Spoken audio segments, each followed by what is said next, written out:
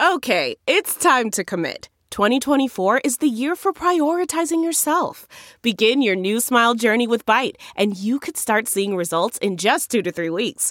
Just order your at-home impression kit today for only $14.95 at Byte.com. Byte Clear aligners are doctor-directed and delivered to your door. Treatment costs thousands less than braces. Plus, they offer financing options, accept eligible insurance, and you can pay with your HSA, FSA. Get 80% off your impression kit when you use code WONDERY at Byte.com. That's BYTE.com. Start your confidence journey today with Byte. Last year in Kansas City, we had 150 homicides. About 40% of those cases in Kansas City remain unsolved.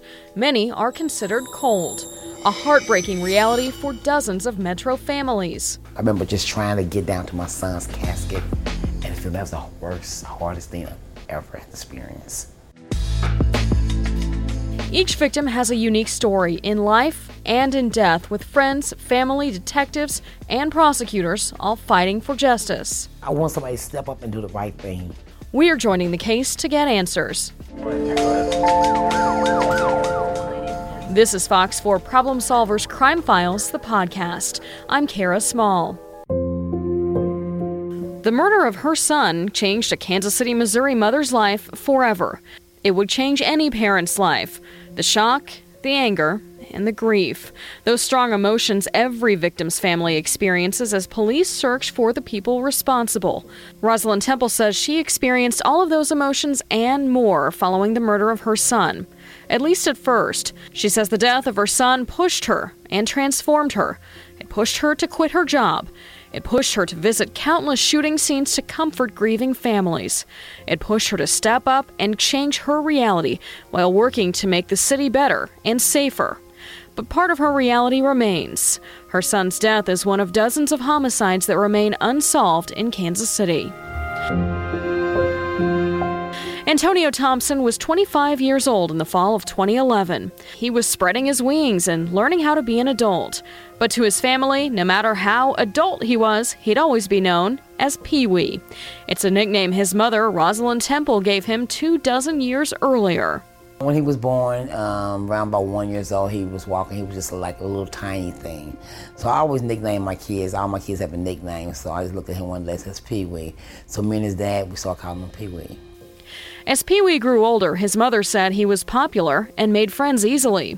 He was a people person. He loved to dance. He always kept a joke, but he was always thoughtful. He had a heart. He enjoyed dancing. He loved people. I just didn't really know the personal contact of the community that he had on people. He loved to dress. He was a trendsetter. He would come out and with a style, and then people in the community would pick it up. And I remember the bow ties. He was the first young man I ever seen wear a bow tie. But Pee-wee was himself. He didn't care what people thought about him. He was just whom he was called to be. At some point in 2011, Antonio decided it was time to find a home of his own. He moved out and rented his own apartment. According to his mom, Antonio was going to start a new job at H&R Block that year, and he decided that he wanted to start a new Thanksgiving tradition. It was something he and his mom talked about a lot the couple of days before he died. That was 2 days before Thanksgiving, and the last time she actually spoke to her son. Rosalind got up early that morning and headed over to Antonio's apartment. That's when he broke the news to his mom that he didn't plan on attending Thanksgiving dinner with the family. Instead, he wanted to host his own get-together, complete with all the fixins. But he still wanted to help out his mom. I remember him telling me, he said, I want to buy your Thanksgiving food for Thanksgiving. So I said, Pee-wee, you ain't coming to my house for Thanksgiving? He said, no, I'm in my new apartment, Mom. I want my friends to come over. So I remember going to the Sunfresh store off of Blue Parkway, which is still there. And it's kind of corner from my son's apartment on 47th and Terrace. It was Oak Hill Manor back then. I remember calling Pee-wee from the store. I said, Pee-wee, I'm not buying you no turkey. You're not going to have a lot of people like me. I'm just going to buy you some Cornish hens. As a mama, we always did that, put a run into things, to take control of stuff. And so he was like, okay. And I remember taking the food back to his house and telling him, I got to go home because I got to go to work tomorrow. But I remember he had me get him greens and sweet potatoes. And so he said, Mama needs some of your help on some of this stuff. And so I remember taking his food to his apartment and tell him I'd see him tomorrow evening after I got off. Rosalind woke up early that next day, the day before Thanksgiving. She had to work a shift as a machine operator. She already had a mental list going in her head. After work, she decided to get home and start prepping for Thanksgiving dinner. Then she planned to go help Pee-wee with his meal. But the moment she opened her eyes that morning, she knew something was wrong. That morning I woke up, it was a different feel for me. And it felt like it's heavy, and I said, God, I don't know what's going on, but whatever it is, I'm going to trust you. And I remember going to work, clocking in, but I remember my first break was at 8 o'clock. I called Pee-wee.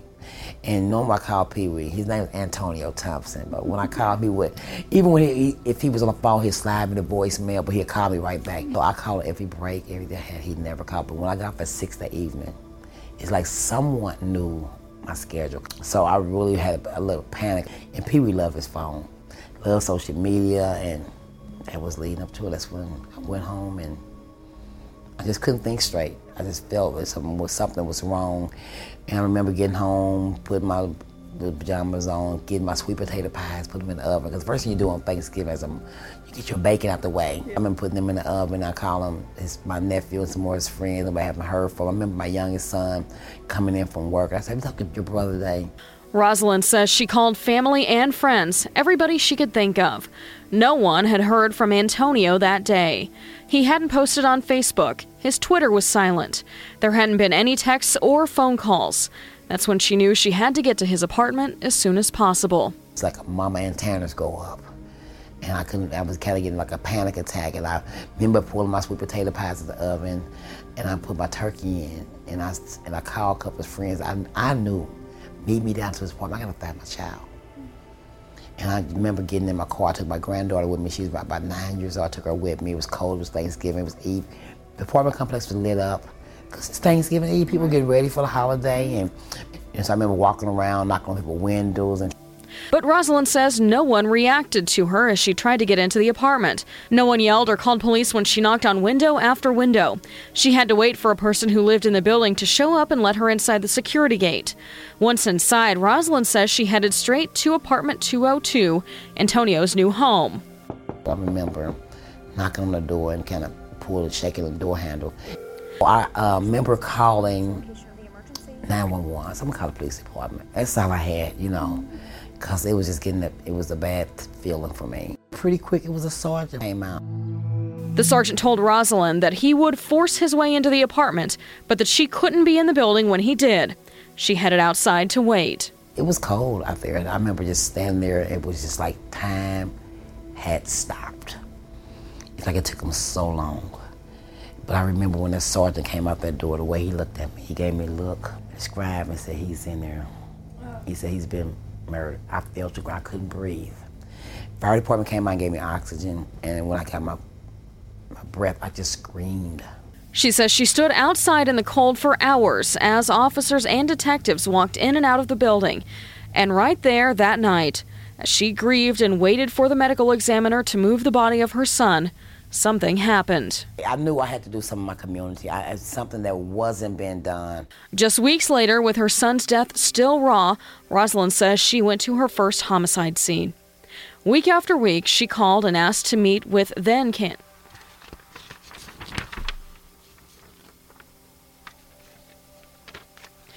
Week after week, she called and asked to meet with then Kansas City, Missouri Police Chief Darryl Forte.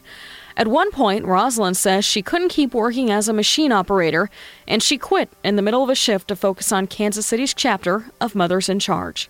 For 2.5 years, I didn't get a quarter. I didn't get even gas money. But I remember coming to one of them homicide scenes and making it. I remember I had a 9600 cord. I remember after years, the muffler got so loud, and the detectives like, "We heard you coming." It was loud. I'd be rolling on 2 wheels, so feeling like a little police officer, but I wasn't police, but I'm coming to help a family, help a mama. With me to go to them scenes and talk to the mothers and grandmothers and fathers, and I, work even feeling the father's in his heart, just like a hole, and it's something I remember so well. I'm asked, do you ever get tired? Never tired to help a family. I can be up for 48 hours and go home and do a 15-minute power nap. Mothers in charge is the best thing that I have ever heard of, that when it's happened to me, because as a mother, you always want to be in charge of your child.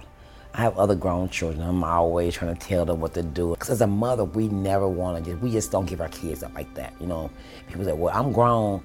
No, you ain't grown. You're still my child. So that's something that a mother, we feel that we need. Something Rosalind also needs are answers. Day after day, she spends her time reaching out to other families who've lost loved ones. She says there are days that she gets angry about her son's murder, but she says the feeling doesn't come as often as it used to. And I don't look for nobody to go to prison for life or death penalty. I would never want to call somebody, be my words, I want them to die, because that's not who I am, who God birthed me to be. But I want somebody to step up and do the right thing. It's give me that, just for the person, even if they don't get the time that people think people should need, I can look them in the eye and I know that was my child. You'd have the right to take this life. It's what he meant to me. And I wouldn't want the same thing for your mother. People make bad choices. I truly believe that. Bad decisions, bad choices that happen. It's not about prison. It's not about death penalty. It's about some part of closure. I would never give up my son's death, but I've learned to live and heal through it. And every time I help a family, that helps me.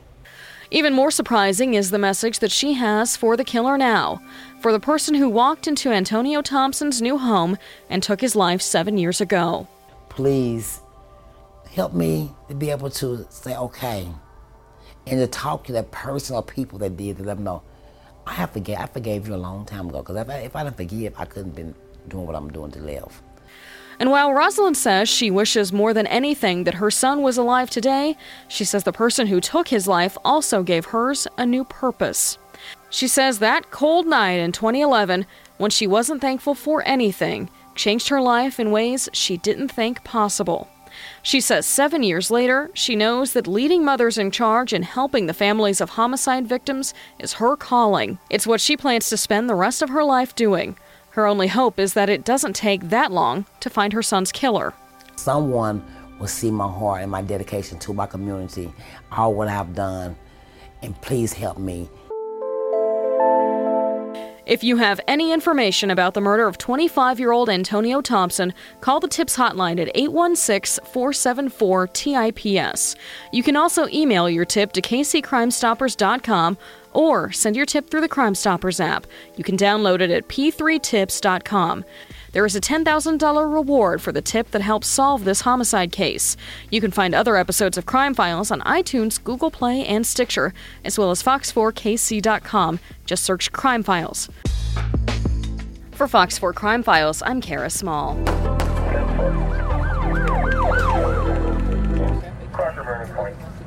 Look around. You can find cars like these on AutoTrader. New cars, used cars, electric cars, maybe even flying cars. Okay, no flying cars, but as soon as they get invented, they'll be on AutoTrader. Just you wait. AutoTrader.